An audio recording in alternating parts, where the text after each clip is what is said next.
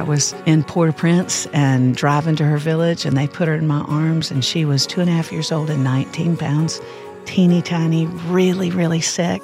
I will hold you when you're breaking, like a father and a friend, and I will carry you through darkness till we see the sun again. You're going to hear the story of that little girl and the woman who adopted her on this episode of GPS, God, People, Stories. I'm Jim Kirkland. And I'm Phil Fleischman. The woman who adopted that tiny little 2-year-old girl is Lisa Harper.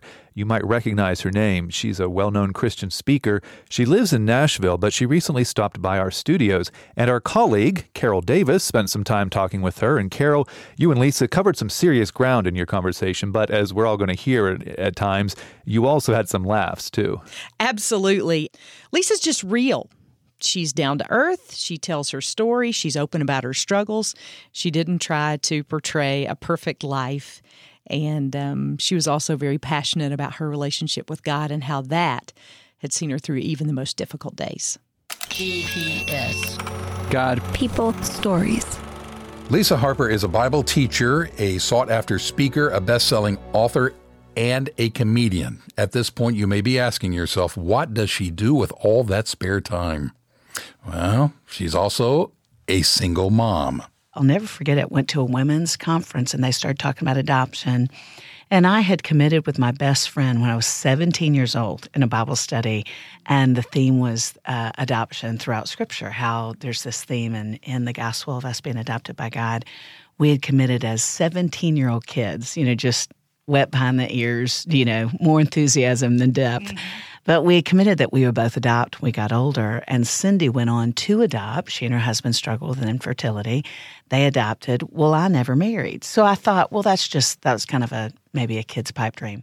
But because of what she heard at that women's conference, she began to think that maybe the idea of adopting a child was more than just a pipe dream. She was in her 40s at the time. Obviously, best case scenario, the biblical template is to have a mama and a daddy.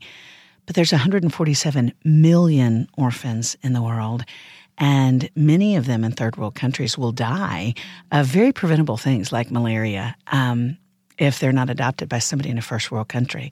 And I thought, well, for those kids, when the option is either death or to be adopted by a fluffy single mom in Nashville, Tennessee, I thought maybe God would allow that. So I just kind of slowly started the process of letting some adoption agencies know if you've got a kid who doesn't have a shot at a mama and a daddy, I'd love that child. From that point, there were a lot of ups and downs over the next couple of years. And then some friends from Haiti called, and they said, we've got a little girl whose mama died of AIDS, and she has HIV, and she's very, very sick. She has cholera. She has tuberculosis. And the doctors have told us she only has 2 to 3 months to live unless really anybody steps in the gap for her. And they said, would you pray about it? And I said, nope. I said, I've been praying about this for 30 years. Sign me up. And then I got off the phone and was like, what have I done? Good night. I'm not sure I know how to do this. But of course, the sweetest thing about God's will is, it's one step at a time. You just follow where he leads. So 6 weeks later, Lisa was in Port-au-Prince, meeting the girl who would eventually become her daughter. And they put her in my arms, and she was 2.5 years old and 19 pounds, teeny tiny, really, really sick. But she looked up at me. She didn't like me at all at first. She thought I was just this big, pale, scary-looking woman.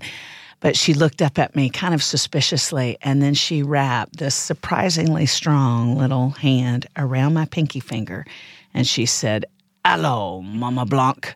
That's hello, white mama. And I was like, stick a fork in me. I'm done. Where would I be without you? Where would I be without you? Where would I be without you? It would be 2 more years, though, before Lisa could bring her daughter home. It's just been an unbelievably tangible example of God's kindness. Her HIV is undetectable. Her lungs are healthy as can be, no sign of tuberculosis. And she's a trip. She is, other than my salvation, she is the sweetest gift of my life. Definitely gives me a run for my money, Carol. Yeah, that's what they're for. Yeah. That's right. I'm like, she's either going to keep me young or put me in the grave. I'm flat worn out half the time. Lisa describes the 2 years that it took for the adoption process to be finalized as rough. I think anytime we have to wait, I just don't think it's in the human DNA. We tend to be stinkers and prideful and not patient. And it was a long wait. I think what was especially hard is she was sick that whole time.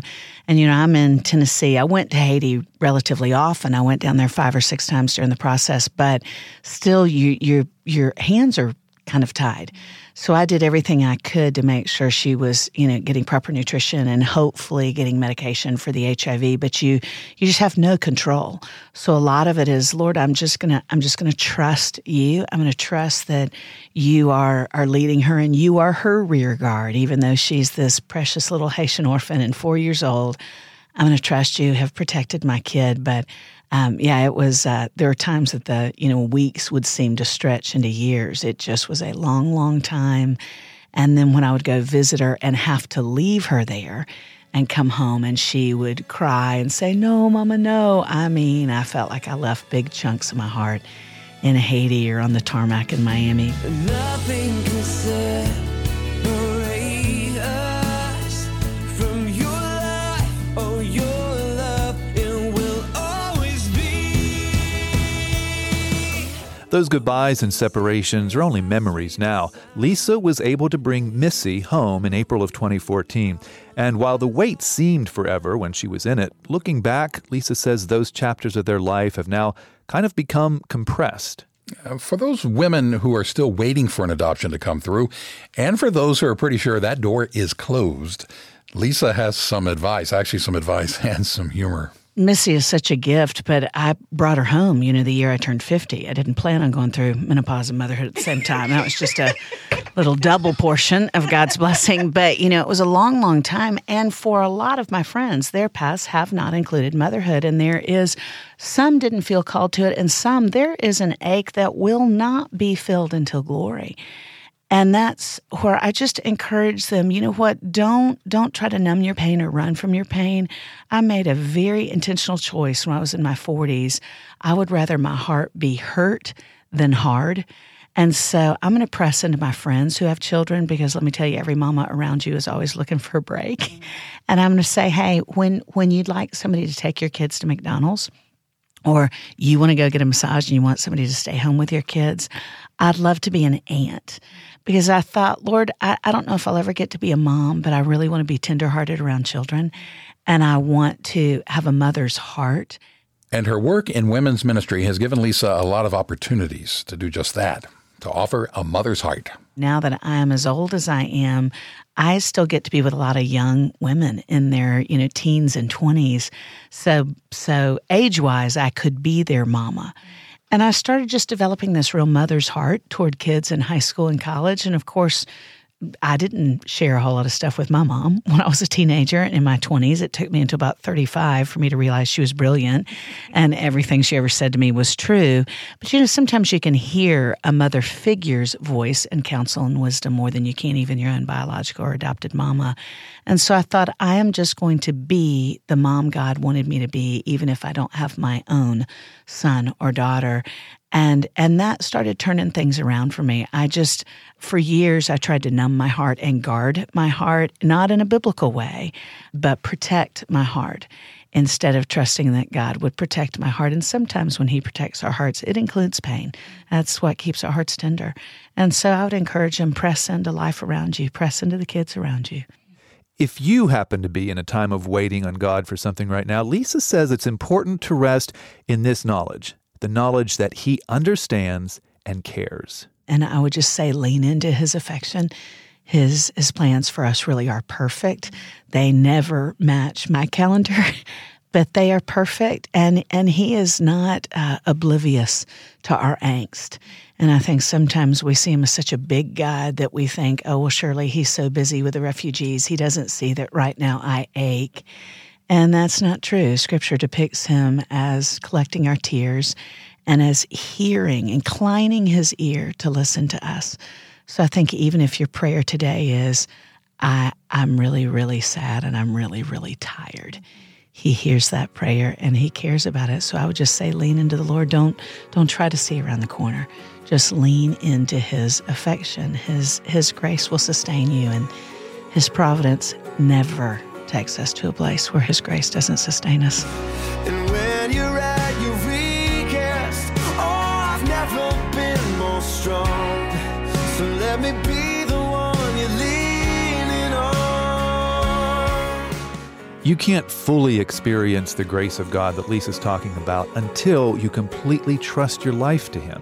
And the only way that can happen is through a relationship with Jesus Christ. You can begin that relationship right now.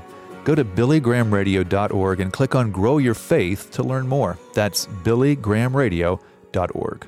Now stay with us just a minute here. Lisa's going to share another sweet memory of her and Missy. This one bonding over some crazy videos. You're listening to GPS, God, People, Stories, a podcast production of the Billy Graham Evangelistic Association. Now, the gospel of Christ has no meaning unless it is applied to our fellow man who hurts and is in need. Billy Graham. And Jesus said, "Thou shalt love the Lord thy God with all thy heart and soul and strength and mind, and thy neighbor as thyself." Our neighbors are people of a different race or a different cultural background, and we're to love them. When is the last time that you shared your life with another person or someone of another race? Jesus believed in the worth of the individual. And Jesus spent most of his time with individuals, not just great crowds. The Bible teaches that God loves you as an individual.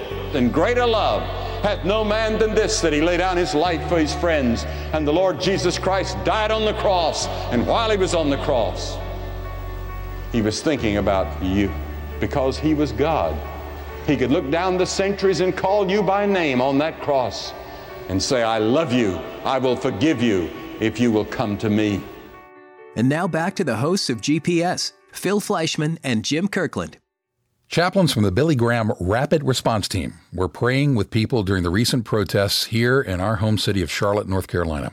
The protests followed the fatal shooting of a man by a police officer. Yeah, the chaplains talked and prayed with protesters, police officers, and even local politicians. We've got some video and some stories about the chaplains ministry here in Charlotte at our website.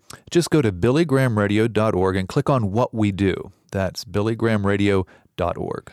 Our guest on this episode of GPS, Lisa Harper, is a popular speaker at the Billy Graham Training Center at The Cove. The Cove, as it's known, is a beautiful retreat center in the mountains of North Carolina. Last time Lisa was at The Cove, Missy was with her and got a little scared in the cabin one night because of how dark it got in the woods.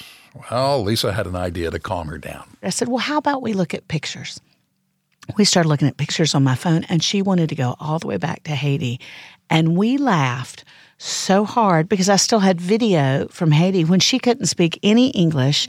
And here I am bumbling around in the orphanage trying to make her laugh. You know, we're both music, even though I can't sing. That tended to give us a common ground. And I have all these videos of us dancing and singing, 4 years ago in Haiti. And we laughed in our cabin at the Cove. And I thought, what a great God. I can remember being on these grounds in North Carolina, 4 years ago, praying for Missy. And to see God's sovereignty is just unbelievable. We really appreciate Lisa sharing her heart and the story of Missy with us on this episode of GPS. If you would like to hear Lisa live and in person, the next opportunity at the Billy Graham Training Center at The Cove is coming next July. You can learn about it at thecove.org. And if Lisa's story has touched you, would you let the rest of us know? We would love, love, love to hear from you. Leave us a comment. I'm Jim Kirkland. Thank you so much for listening. And I'm Phil Fleischman. Yes, thank you indeed for listening. GPS, God, People, Stories. It's an outreach of the Billy Graham Evangelistic Association. Always good news. Everything's not fine, and I'm not